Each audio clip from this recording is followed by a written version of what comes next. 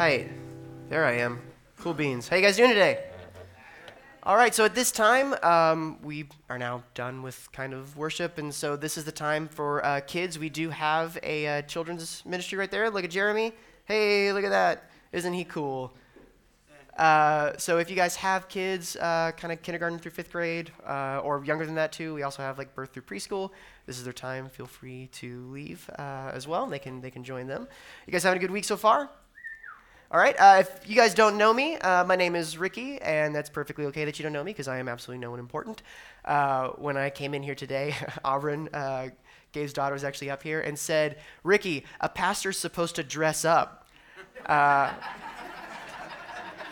I said, "I am dressed up. I look like a normal, mundane, average, everyday human being." So that's, this is what you guys get today. So some of you guys may not have been here with us throughout the summer, or maybe this is kind of your first few times visiting us anyway, and you're still in kind of that dating phase with us of kind of seeing what we're about and who we are before you kind of make the jump and we DTR. So just a little bit of history about where we are and kind of where we're at with things is if you are here now, then you just missed, we just finished about a 3-year series on the book of Luke. We called it A Meal with Jesus, and we started in Luke chapter 1, verse 1, and just kind of broke it down bit by bit, chunk by chunk, and it took us about 3 years to get to the end. Before that, we spent about a year in Galatians. At the branch, we're really big on equipping you guys to be able to read and to understand Scripture on your own, and we find the best way to do that is just start from the beginning and work to the end, little bit by little bit. Read it in its context. But since we finished over the summer, now usually summertime is a good place to kind of take a break, to relax, to reflect a little bit. And so before we jump in to our 12-year series on the book of Leviticus, or whatever it is that we do next, I don't think that's it. I don't know, though. You never know. I figured that we would take a time to do something different and, again, reflect. And so what we chose to reflect on are the attributes of God, kind of asking that question, who is God? Because it can be oftentimes kind of confusing, and we take it for granted that even when you ask someone, do you believe in God? That is a loaded question.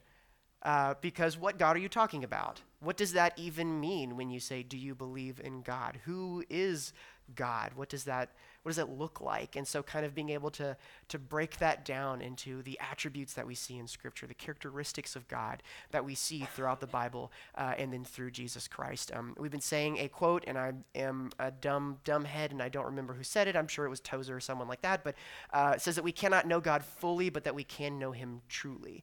And so that is really our attempt with this series is we're never going to know him fully, right? But we can begin to know him truly. So as we take that deep dive into the endless ocean that is God, that these are kind of points of light, little references that we can look to and illuminate some things about God. And one thing that I have I've noticed throughout this series, and for those of you that have been here with us throughout the summer, maybe you've heard as well, is almost every single person that's come up here to speak, whether it's me or Gabe or like Carlton or Daniel or Dylan, whoever else, we've said the same thing over and over again. That's like, man, it is really hard to preach these, right? These are very complicated. These are very nuanced issues. That they're very controversial in many ways. There's a whole lot of stuff, and so how difficult it is to kind of pare that down and synthesize that into 40 minutes and be able to preach it. And while that is true, I absolutely agree with that. I don't think that anyone has really mentioned just how hard it is for you guys to listen to them. And I don't just mean because they're boring. But in addition to you guys having to do all the same things that we who are preaching it are doing, taking these very big, complex, convoluted, controversial ideas and like pare it down into a 30-minute sermon with 3 to 5 bullet points, you guys also don't have the context of the hours and weeks of prayer and research and reading that goes into it beforehand. I mean, like, we're going into this with like 900 pages worth of stuff that we're paring down, and you guys aren't hearing that in the context, and you're only hearing the words that we say, and hopefully we're saying them effectively enough. The best way I can picture it is, it seems to me like a lot of times, especially with big sermons like this, that we're standing you guys in front of a fire hose with a Dixie cup, and we're saying, don't spill anything, right? And that can be difficult, and that can be frustrating, and that can be hard. And a lot of times that leads to then us as listeners falling into kind of a couple of pitfalls. So before we get started into the next kind of attribute that we're at, I'd like for us to just kind of take some time and to look at what those pitfalls are. so that we don't get caught in them, right? The first one is that we make assumptions. Because these topics, while complex, are also usually ones that we've all heard of before, right? If you've been in church for any amount of time, you know that God loves you, right? You know that God never changes. You know that God is all powerful and you can do all things through him who strengthens you, right? These are all things that we've heard over and over and over and over again, and especially in the West, we oftentimes confuse memorization for understanding. Right? And so we connect these very big, very complex ideas with very simplistic experiences and opinions that we as Americans know we love our opinions, right? We hold really tight to them.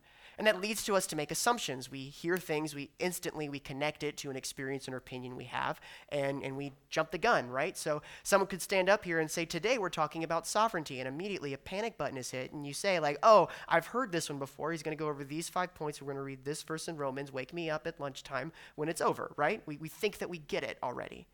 But what I would challenge us in the beginning, before we even hear anything to do, is to understand that God is much bigger than our experiences, and he is certainly so much bigger than our opinions. And the Holy Spirit absolutely can work in us and through us outside of those experiences and opinions. Does that make sense?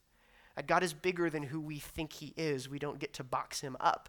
And so I would challenge you guys today to drop assumptions, right? To be in the moment, to listen to the words that are being said and allow the Holy Spirit to work in you and to see what is stirred up. The next thing that we do from that, usually from our assumptions, is that we begin to make criticisms. And I am really bad about this as well. It is human nature for us to project ourselves onto God. It is absolutely every single one of us. Like, look at me. You are guilty of projecting yourself onto God.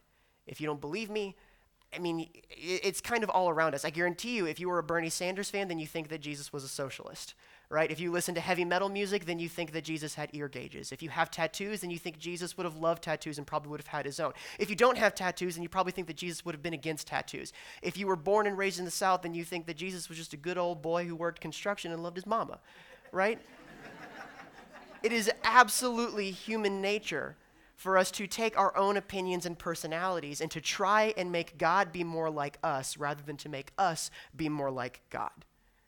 And that leads to then us making criticisms. We have those assumptions there, and so when people speak something that goes against those assumptions, that go against those experiences, then we critique them and we start saying like, oh, well, I wouldn't have said it that way, or we turn our head off.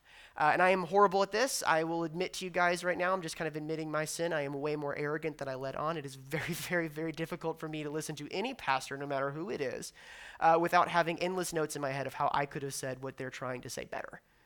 And so, I would challenge you guys today to recognize that. I know Laura and I, we have this rule because we talk about God and we don't always agree on everything. Not every single point of our theology lines up. We have different experiences. We have different opinions.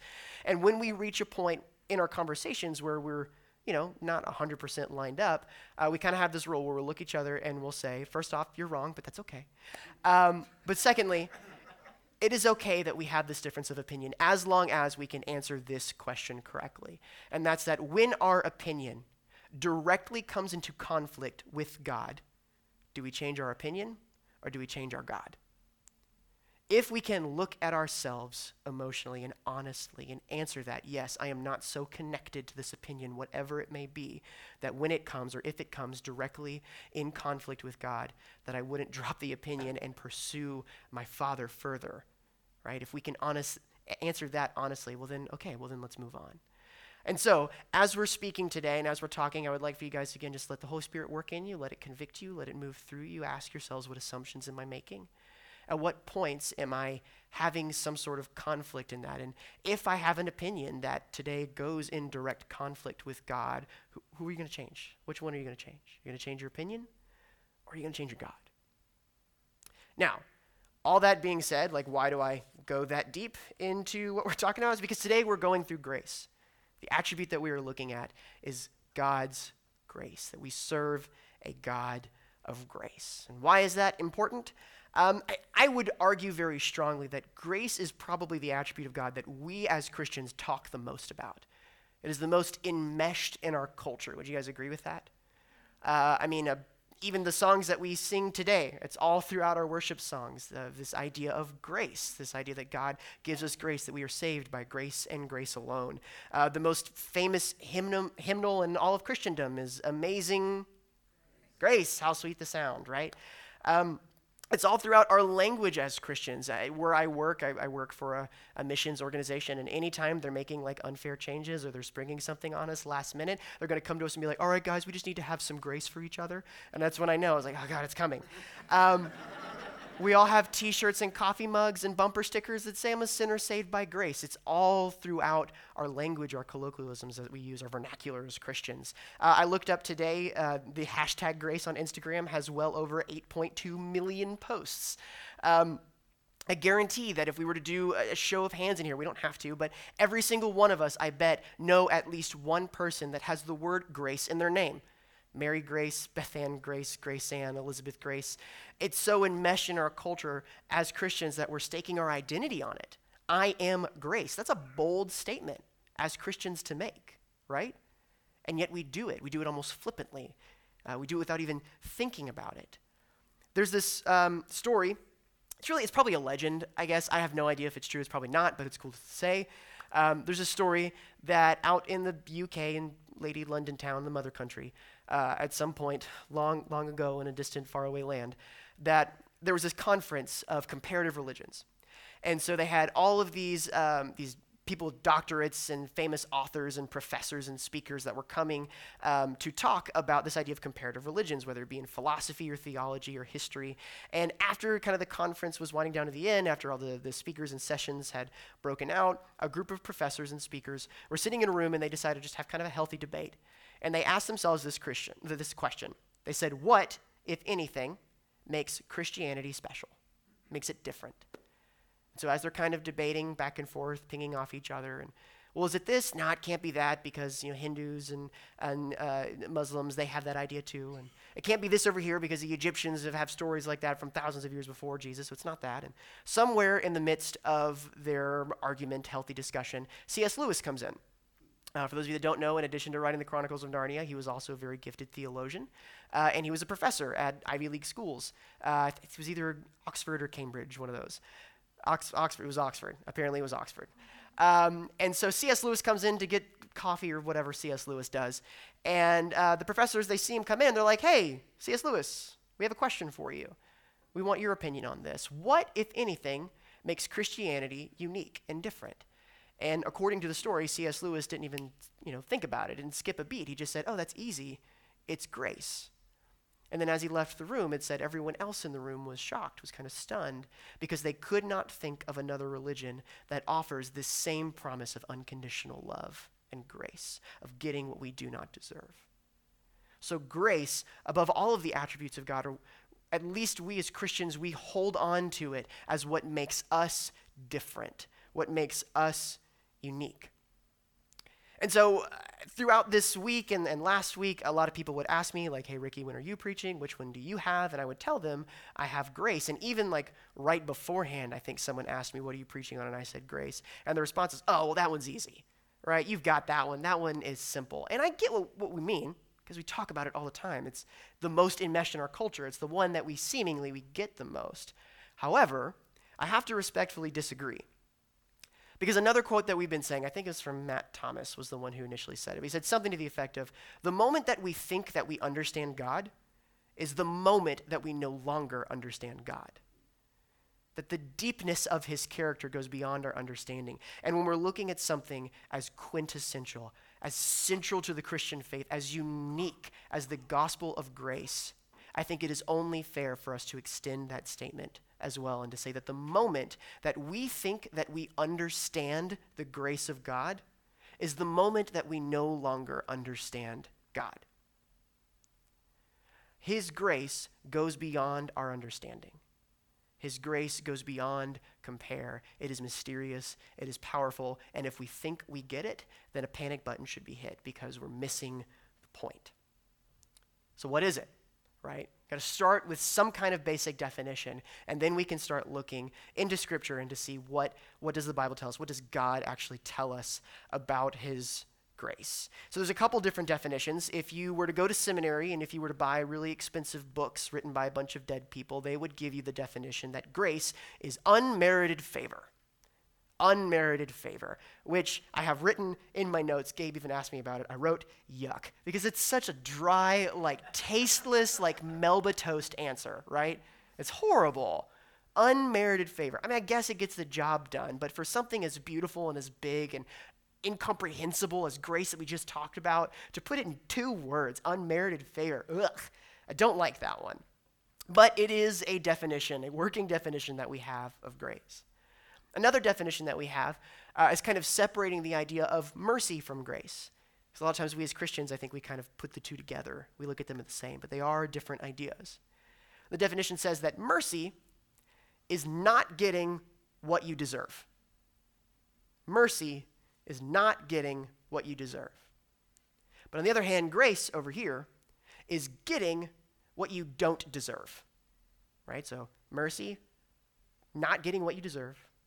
Grace, getting what you don't deserve. A good way of explaining that, again, Matt Thomas, he's really good for those little nuggets, you know what I mean? But 7 years ago, some crazy, ridiculous long time ago in our friendship, Matt was actually giving a spoken word kind of poetry night at some church, coffee shop, whatever, somewhere. And I'll never forget it. I don't remember a lot of the things around it while we were there, but I do remember that in the poem, he mentioned this. He was talking about, again, that idea of mercy and grace. And he said, mercy is getting pulled over by a cop knowing that you're doing 90 in a 45, and the cop comes up to you and says, you and I both know that you were speeding, but I'm going to let you off with just a warning. Grace, on the other hand, is when that same cop taps on your window 5 minutes later and says, you know what, you and I both know that you were speeding, but here's $1,000. And by the way, I want to invite you to my house tonight for dinner because my daughter is single and she's beautiful and I really think you guys would get along. That girl ended up being Sarah. Matt, you didn't know it, but you're a cop. And so the difference between mercy and grace are just explaining to us the idea of mercy being not getting what we deserve, knowing that we deserve punishment, that we deserve consequences for our actions and not receiving those. Whereas grace is on top of all of that to be given something that we know that we did not deserve, that we did not do anything to earn that idea. Is what we're looking at. That's a basic, very simplistic definition of what grace is. And so now we're finally going to actually get to the text and open the Bible. And I will warn you guys too, we're going to be jumping around a little bit. We've got several verses to look at. But we're going to start kind of building the foundation and the argument for what is God's grace. First, looking at what is it that God actually did. And for that, I want you guys to turn to Genesis chapter 15. Go to Genesis chapter 15. And while you guys are turning there, I think it is worth mentioning that as I was doing the research and I was looking through what I was going to talk about, all the things that I decided on that were important to speak were all in the Old Testament. So often we hear that the God of the Old Testament and God of the New Testament, they almost feel like they're different people, right? That maybe throughout the Old Testament, God woke up on the wrong side of the bed because he's vengeful and wrathful. But then all of a sudden, it's like, okay, he took a Claritin, his allergies are fixed, and now he's this graceful good guy. But what I hope to show you guys today, what I hope that we see, is that God had the intention of grace from the beginning of creation, and he showed us that over and over and over and over again throughout time. So, looking at Genesis chapter 15, we're going to start in verse 9, okay? And he said to him, this is God speaking to Abraham right now. And he said to him, bring me a heifer 3 years old, a female goat 3 years old, a ram 3 years old, a turtle dove, and a young pigeon. And he brought him all these, cut them in half, and laid each half over against each other. But he did not cut the birds in half. And when birds of prey came down on the carcasses, Abram drove them away. And the next part, we're actually going to skip over that. But this is then now God is talking to Abraham, and he's explaining to him some of the things that are going to happen to him in his life, giving more promise and prophecy there. So jump ahead now to verse 17. When the sun had gone down and it was dark, behold, a smoking fire pot and a flaming torch passed between these pieces. And on that day the Lord made a covenant with Abram, saying, to your offspring I give this land, from the river of Egypt to the great river, the river Euphrates, the land of the Kenites and the Kenizzites, the Cadmonites, the Hittites, the Perizzites, the Rephaim, the Ammonites, the Canaanites, the Gershacites, and the Jebusites. So, what we see here that just happened is we've got Abram, right? We've all heard of Abraham. Abram, his name turned into Abraham. He had many sons had Father Abraham. And so where we're at right now is that God has already spoken to Abram, and he has given him this command to leave his homeland and go to a place that he has called him to be.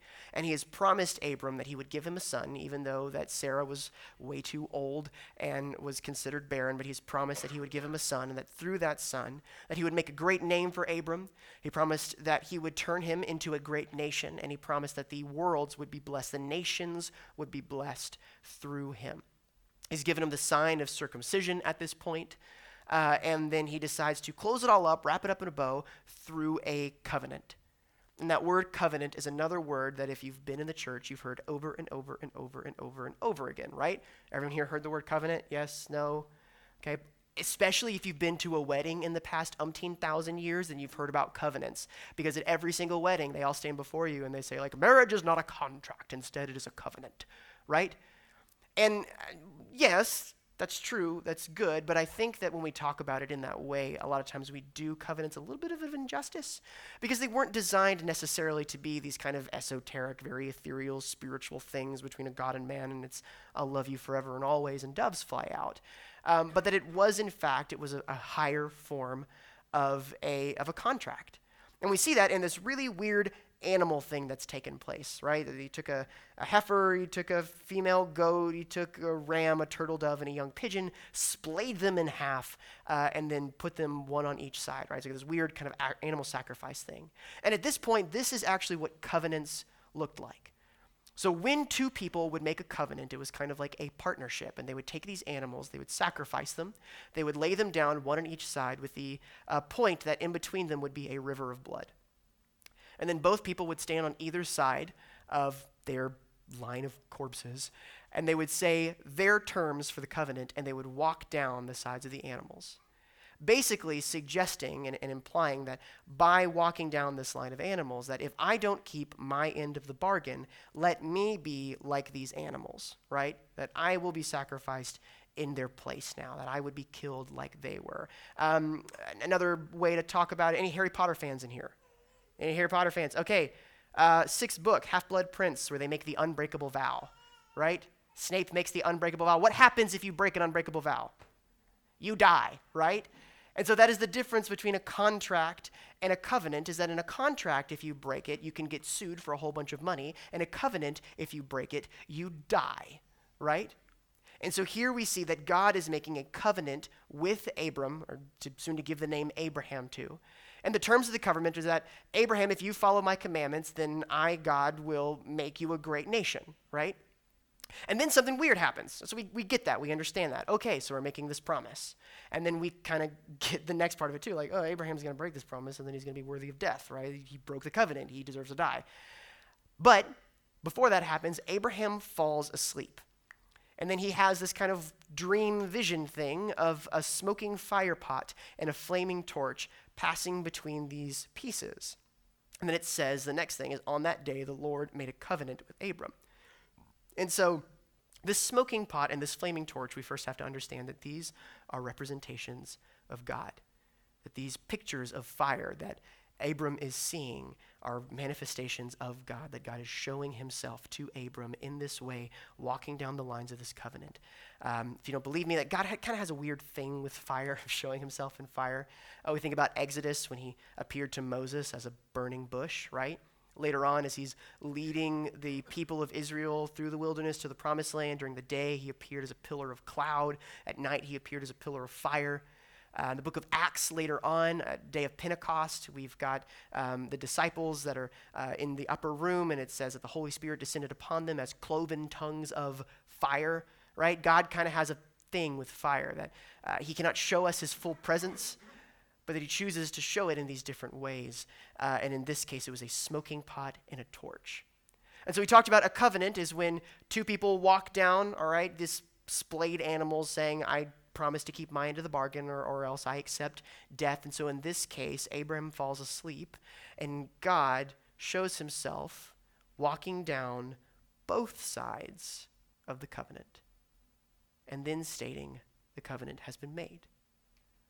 So the important thing to catch there with that is that what is being said here right now, what God is stating by walking down both sides of the covenant is that I, God, am responsible for my end of the bargain. And if I, God, break my promises, then I deserve death. And by the same token, you, Abraham, are responsible for your end of the bargain. And if you break your promises, then I, God, am still responsible and deserve death. He decides to take the responsibility and the consequences for both ends of the covenant, is what we see here. Even from the beginning, setting up that if Abraham decides to go against and to rebel against God, that God is the one that takes the burden of those consequences of his sins upon himself. And we see that later on in Jesus and in the crucifixion. And so we see that this is what God has done. He's taken responsibility for both sides. And now we see what God did. Okay, that's great, that's cool. I kind of get that picture of where we are with God and with Abraham. How now does that apply to me where I'm at, right? What does that actually do for us? What did that do for us? And for that, we're going to turn again. So I want you guys to go forward now in time to Zechariah chapter 3. Zechariah chapter 3. It is the second to last book in the Old Testament. Okay? Haggai, Zechariah, Malachi, Matthew in the New Testament. Right? So go to Matthew chapter 1 and go backwards a little bit. Zechariah chapter 3. When you got it, shout glory. I'm not starting until I hear someone shout glory. Glory, I heard one. Good. We guys there? Are we there? All right, glory, thank you very much. Hallelujah. Praise the Lord. Okay. So, we're looking at Zechariah chapter 3. We're going to be looking at verses 1 through about 6. And then he showed me Joshua, the high priest, standing before the angel of the Lord, and Satan standing at his right hand to accuse him. And the Lord said to Satan, "The Lord rebuke you, O Satan. The Lord who has chosen Jerusalem rebuke you. Is not this a brand plucked from the fire?" And now Joshua was standing before the angel, clothed with filthy garments. And the angel said to those who were standing before him, "Remove the filthy garments from him." And to him he said, "Behold, I have taken your iniquity away from you, and I will clothe you with pure vestments." And I said, "Let them put a clean turban on my head." And they put a clean turban on his head and clothed him with garments, and the angel of the Lord was standing by. So a little bit of background about what you guys just read. So we were in Genesis. We read about Abraham. Abraham had his many sons. Many sons had Father Abraham. We now have the 12 tribes of Israel. We're past all that. David has already come and gone. We're past all of that. We are now at a point where Babylon, the Babylonian Empire, has come. They have attacked. They have destroyed the temple, wiped out Jerusalem. They have taken them captive, and they are now in exile, away from their homeland, and have been for about 70 years. So they are in a bad place. And this prophet, Zechariah, is telling them that that time of exile is almost up, and that God will be restoring them as his people and is commanding them to rebuild the temple, and is giving them all this through a series of visions. And so what we just read was one of those 5 visions. And with it, we see Joshua, who is the high priest of Israel at that time, standing before God as judge, surrounded by angels. So first off, whoa, right? Big, very powerful, holy scene, God in his majesty as a righteous judge, ready to bestow justice and wrath upon any who would come against him, surrounded by the heavenly hosts. All right, so we see God in his glory. We see Joshua, by contrast, covered in filthy garments, and standing beside him is Satan to accuse him. And so we see that those filthy garments are representing of Israel's sin. And Satan is there to accuse Joshua in front of God as judge, and is giving against them, speaking to God, all of the sins that Israel has committed at the time. And it doesn't say here that he's trying to manipulate God. That would be dumb, right? We know he wouldn't do that. And so these accusations are absolutely correct. Israel is standing before God completely and totally guilty of sin, and Satan is there to prove it to them, to absolutely rub in his face. You have broken the covenant in every way, shape, and form. You are completely and totally guilty before a holy and righteous God. And God responds by rebuking Satan. God responds by looking at Joshua in his sin and telling the accuser to shut his mouth. Is this not a brand that has been plucked from the fire? That even in Joshua's sin, even in the sins of all of Israel, that God is looking down on him, is remembering the covenant that he has made, and is saying, I've already paid for this. This is covered. I am the one that is responsible for paying for the sins of these people, not him. And so you have no place to tell me what they deserve. I am the one that made this covenant and stated the terms in the first place, and takes off the filthy rags of Joshua and replaces them with clean ones. That God at that point, in the midst of his sin, not only did not give him what he deserved, but gave him what he did not deserve, made him righteous in his own sight. So what does that look like for us? It looks like you standing with filthy garments in the midst of a very holy God, knowing that we are guilty, right? Being pulled over, knowing that we did 90 and a 45, but instead of receiving a ticket, instead Jesus is looking at us, God is looking at us in the midst of the heavenly host and is saying that I have made you righteous. I will clothe you, right? I will give you clean vestments. If we look at 2 Corinthians 5:21, it says, for our sake he made him to be sin who knew no sin, so that in him we might become the righteousness of God. So I think it's important then for us to notice too, and what this actually does for us, is this also kind of proves that grace does not negate God's justice or wrath, but rather it proves it, right? It's important for us to see and understand the power of what it is that's happening. Because if we say that God is gracious, which I think, again, it's the word that we use more than anything else, I think that we would agree with that. The next statement that needs to come out of our mouth, the next question we need to ask is, grace from what? If there are no rules, if there is no justice, then there is no grace, right? There is no way to save us from that judgment. And so this story then proves that God is a God of justice, that God is a God of holiness, and that grace proves that. It is a part of that. And the crucifixion then at this point becomes the ultimate manifestation then of God's, both his justice and his wrath, right? Of his justice and his grace, I'm sorry. Justice and wrath, and then grace over here. That the crucifixion becomes the point where those two things meet. God, being a God of holiness, being a God who keeps his word, absolutely, making the covenant with Abram, taking responsibility for both sides, saying, I will keep my end of the bargain, by also saving us and dying for our sins throughout all of time. So what does this look like for us? It looks like that you are no longer held responsible for the consequences of your wrongdoing in the same way that Abraham was not held responsible for the consequences of his wrongdoing, that God took the burden of our sin away from us. That we are in the same place, that we can stand here knowing that we are guilty before God, but that he has taken that burden off of us. And that's a big, very bold statement. Look at Hebrews 4:16. Let us then with confidence draw near the throne of grace, that we may receive mercy and find grace to help in time of need. It reminds me of, again, I know quotes, I don't know who said them. I think it was Piper. I want to say it's Piper. Can we say it's Piper? It was Piper. He said, the only person bold enough to wake up the king at 3 a.m. for a glass of water is a child. And that's who we are in this moment. Right? That going into a place where we do not belong, that we do not deserve, and being able to boldly draw to that throne room of grace. So we've looked at what God did. He took responsibility for both ends of the covenant. What does that do for us? It extends down to us. Even in our sin, God is making us righteous and taking the responsibility of that sin away from us. So the next question to ask is, how do we then respond, right? Okay, I know what God did. I know what it does for me, but what does that look like? There's this. I remember I was listening to this. He was a rapper. He's a Christian rapper as well, and he was talking about discipleship at the point. He said that anytime when it comes to these big kind of Christian words like discipleship or grace or anything, he's like, we can give these ideas, these really big out there things that kind of change the way we think. But if I don't know, hey, Thursday at noon, what do I do? Then it's worthless, right? And so we have to understand that with grace now, all right, Thursday at noon, what do you do?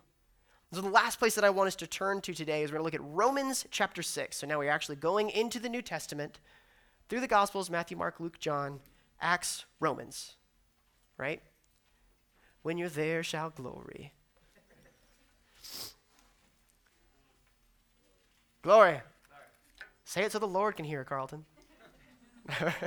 Glory, there we are. Everybody else there?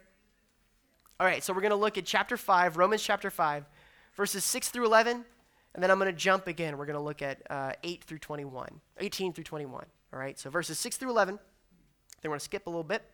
We're going to look at 18 through 21. But God shows his love for us, and that while we were still sinners, Christ died for us. And since, therefore, we have now been justified by his blood, much more shall we be saved by him from the wrath of God. For if, while we were enemies, we were reconciled to God by the death of his Son, much more now that we are reconciled shall we be saved by his life. More than that, we also rejoice in God through our Lord Jesus Christ, through whom we have now received that reconciliation. Jumping down to verse 18, and therefore, as one trespass led to condemnation for all men, so one act of righteousness leads to justification and life for all men. He's talking about the crucifixion and the resurrection there. For as by the one man's disobedience the many were made sinners, so by the one man's obedience the many were made righteous. Now the law came in to increase the trespass. This is the important part where I want to kind of land. Now the law came in to increase the trespass. But where sin increased, grace abounded all the more, so that as sin reigned in death, grace also might reign through righteousness, leading to eternal life through Jesus Christ our Lord. I just want to look at that one more time in there. But where sin increased, grace abounded all the more. We know that Jesus and his death on the cross, it paid for our sins throughout time. We know that that was the culmination of God keeping his end and our end at that point of the covenant. So we can stand now before God and know that we have been reconciled back to him. Where sin abides, there grace abides all the more. The best way I can just explain it is, look at this. Think about God being over here, right? And we know that we are somewhere over here. And the space between that you can consider your sin, right? Where we fall short. And grace is what fills the gap. And so if you're over here and you think that your relationship with God is doing great, grace is what fills the gap and allows us to get to God. And if at some point you feel that you have fallen farther away, if by some point you feel that you are less righteous, that you are more wicked, that you are less deserving, that you haven't been in church in several months, or that you know that you're doing something that you would be terrified if anyone in the church found out, if you feel that you are the one that is moving farther back, grace is what fills the gap completely and totally, always. If you're over here, you now can get to God because grace fills the gap. If you're way over here, you can get to God because grace fills the gap. If you are all the way down in Dawsonville, right, grace is what fills the gap and allows you to get to God. Where sin abounds, there grace abounds all the more. The more that we sin, the more that we feel that you have gotten farther away from God, the more God gets to show his character of grace to us and multiply it. It never runs out. He, by nature, is a God who gives what we do not deserve. Where sin abounds, there grace abounds all the more.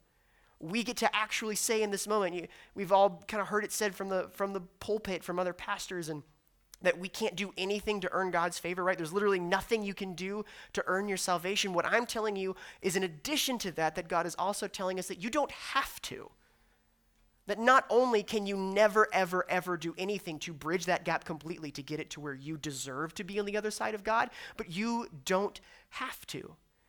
That in fact, the Bible looks at it, we see, I'm trying to find my place here, Galatians 2:21, that I do not nullify the grace of God, for if righteousness were through the law, then Christ died for no purpose. If we could do anything to bridge that gap ourselves, God himself would cease to be who he is. He by nature is someone who gives what we don't deserve, which means that we don't deserve it. We can never do anything to deserve it, and now because God has taken that responsibility onto himself, we don't have to. We don't need to earn our salvation, and that is a very bold statement. Jesus has given it to us already. And the next question then, we're going to end on this because I know there's one thing that would burn in everyone's mind if we left it here, and that is, what about works? What do I actually do then? I thought that the point of this last point was to tell me on Thursday what I do. You just told me that I don't have to do anything. So what does that look like? And that's one of those things that I'll start off by saying a very bold and conscious and encouraging, right? That this is a lot of part of where the grace of God is mysterious. This is where the grace of God, it goes beyond our comprehension, because we do have to look at these two ideas as being very much so in contention with each other. That on one hand, we just looked at that the entirety of the Bible is pointing us to the fact that Jesus Christ is the only one that brings salvation. That God's grace is the only thing that fills that gap, and we cannot do anything to bridge it ourselves, that we need to have his grace in order to get to the presence of God, all right? That he is the one that takes off our filthy garments, that we can't do it ourselves. But on the other hand, it would be complete and total folly to think that that somehow means we get a get out of jail free card, right? It would be arrogant, and it would be stupid of us to think that now we get to sit down with a fidget spinner in a white room and I don't have to do anything, right? Jordan, I did it. I used the word fidget spinner in a sermon. I did it. I seamlessly worked it in. I will be collecting afterwards. We look at Romans 6:1. It says, "What then shall we say? Are we to continue to sin that grace may abound? By no means. How can we who died to sin still live in it?" Earlier in Romans chapter 3, Paul goes as far to say that their condemnation is just. The people who actually look and say, why don't I just sin? Because that means, like, hey, God's grace gets to abound in me, right? So this is actually a good thing. We can look at that and we can see that God's grace, that understanding that knowing that, would drastically and completely change everything in our entire lives. So what then, when we have these two ideas very much so in conflict with each other, how do we resolve that? And the best analogy that I can come up with is this. If you guys have met me or known me or had any kind of conversations with me for more than like 5 minutes, you know that I am a massive nerd. I just am. We had a new girl at work the other day, and she was supposed to sit down with us and like talk with us for just a minute about what we do and like how our jobs intertwine. That was it. I talked to her for like 5 minutes, said my job title, I said what I do, and then as we were leaving, she's like, "You're kind of nerdy, aren't you?" I was like, I guess. I don't know why I'm offended by that, but I am a little bit. I am. I'm a massive nerd, and one of the things that I love are board games. When I say board games, I don't mean Monopoly. That's not a board game. What I mean... Yeah, you get bored playing it, so I guess that does do it. No, I'm much more talking about like Parks and Rec, right? Like Cones of Dunshire. Like that game sounds awesome. That's what I'm looking at. These kind of like strategy indie board games that no one has ever heard of in the world, and they take 9 hours to explain the rules and another 12 hours to play. Those games, like that is my jam. I love it. I'm also horrible at them. I'm awful. I lose every time. My mind, it wanders, and I think of all of the cool things that I could do, and then I forget that it's my turn, and I don't know what I should actually do, right? And so I almost always lose at them, especially when I kind of first discovered them. And as cheesy and kind of depressing as it may sound, that actually like would frustrate me. For a long time, like that was a point of anxiety for me. And if that seems silly for you, just think about it. Would anyone spend time practicing a sport if they knew they would never make the team? That was kind of the idea, is that usually people like things that they're good at. And so here's the thing that I like, but I'm not good at it. And so I kid you not, like I would spend a lot of time, like I would practice playing board games. I have Google Sheets on my computer right now where I have optimized moves turn by turn so I can look at them and see how effective they were and the likelihood that I could win a game. I have done this, and I would still lose. I told you, I'm a massive nerd. And at some point, I had to stop. I had to like take a deep breath. I had to look at myself, and I had to ask myself a question. I had to say, what is the purpose of playing these games? Like honestly, what is the purpose of me spending time and playing these games? If the purpose is for me to win, then I need to come to the conclusion that I will never be good enough. It's just not the way that my mind works. It's not something that I'm good at. I will never be good enough. However, if the purpose of me playing these games is that I get to spend time with my friends, I get to build community in a shared experience that we all enjoy, and something that I find as artistic and creative and oftentimes beautiful, if that is the purpose of why I'm playing these games, then I'm doing just fine. I'm doing great. I am abounding in my purpose at this point, completely and totally fulfilling it. And once I did that, once I did the exact same thing, honestly, but changed my purpose, the anxiety left at that point. Because I knew that regardless, at that point, winning and losing, it didn't matter. That's not why I was doing it. I could lose every single game, but as long as I was, at that point, having fun, spending time with my friends, building community in that, I was fulfilling my purpose. In the same way, I'm here to tell you that if you are doing acts of righteousness, right, the things that make us a good Christian, if you are here right now, if you signed up to be on the pipeline, if you are going to an MC or a part of a DNA, if you are reading your Bible every single morning like a good little Christian boy or girl, and you are doing it to somehow be a better Christian, you will never be good enough. If you are doing it because you think that what you are doing is pleasing God, you will never be good enough. If you think that it makes up for some sort of past sin that you've made, right? That this is how you work out your discipleship at some point, that this is what makes you a Christian and you can say it, you will never be good enough. Grace is the only thing that fills the gap. If we could be saved by works, then Christ died for nothing. You'll never be good enough.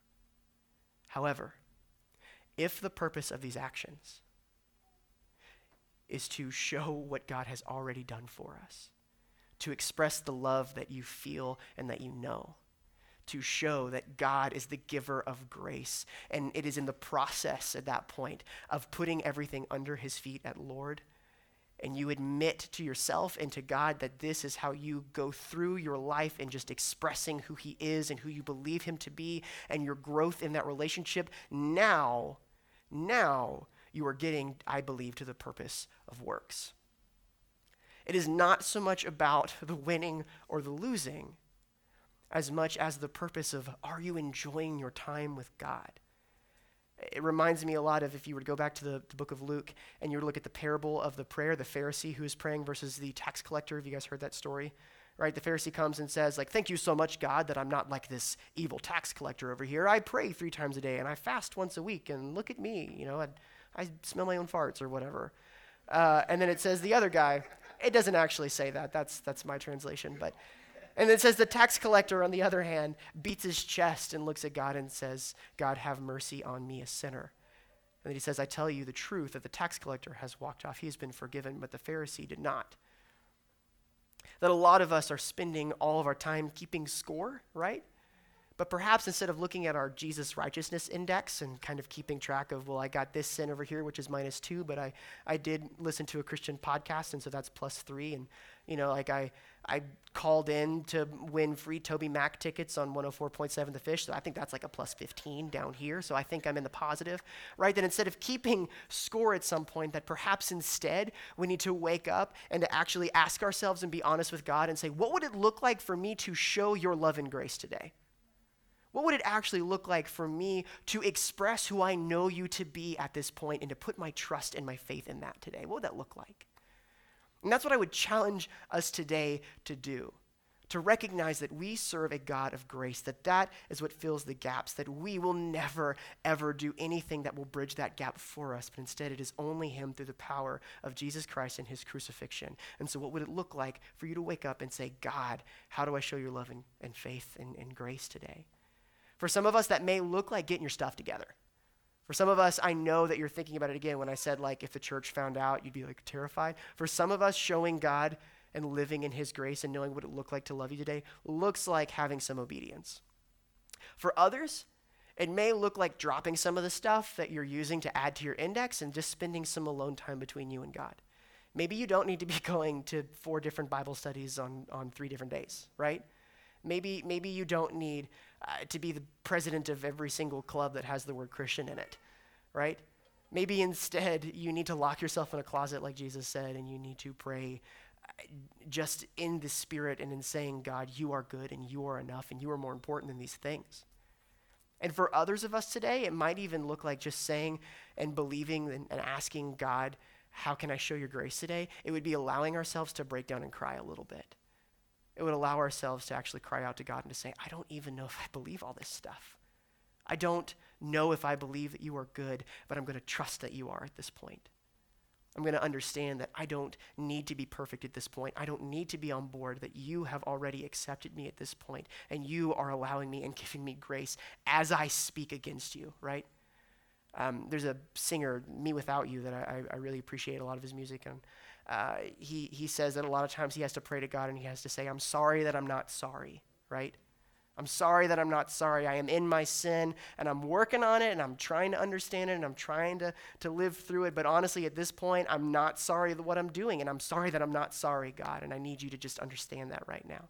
For some of us, asking and saying, God, how can I live in your grace, is to just say, I'm sorry that I'm not sorry. And that's what I want to leave us with here today, is what does grace look like for you? What would it look like to understand that he's given us both everything and nothing? Grace fills the gaps. So what then do we do? The band's going to come up in just a second, and we're going to take communion.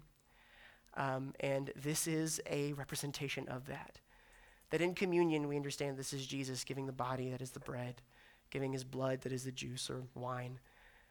And he's saying that this is sufficient for you, that when you take this, remember me and remember what I have done for you. And so then now this time of communion that we have of corporate worship is a time for us to respond to that.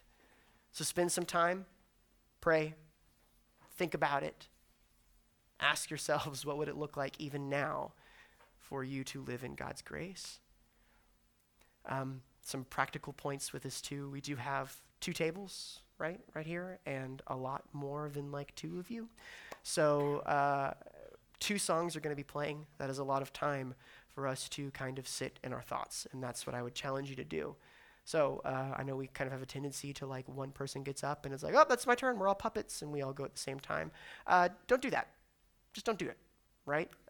When you feel the Spirit leading you to go and take communion, then you let the Spirit take you to communion, and not a second earlier. And hopefully that will kind of spread out when we go there, and we're not, kind of sitting in each other's laps, because that would be weird and awkward, right?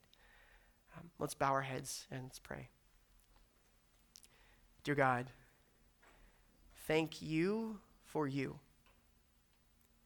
Thank you that we do not serve a God who does not understand our sufferings and our pain. Thank you that we do not serve a God that does not understand our sin nor the temptation in it. Thank you, God, that you are here with us. You always have and you always will. Thank you, God, for your powerful and mysterious gospel of grace. Thank you for filling the gaps over and over and over again when we are not good enough, when I am not good enough, and when I deserve judgment, and telling me that you have plucked me from the fire, that you have given me clean robes to wear. I pray, God, that that would sink in with us. I pray, God, that that would change us at a core level. I pray, God, that that us as a congregation, Lord, that you would read our hearts, and that we would be open to you reading our hearts. You would work in us so that we would use this time, God, to feel your presence, to know that you are here. 2 or more are gathered, you're in the midst of us. There's a lot more than 2 of us. We just said it. Father, we know that you are here. I pray, God, then that you would beckon us to respond to that. We love you. We praise you, God. And even when we don't, we know that you still love us. It is in your name, your holy and precious and gracious name, that we pray. Amen.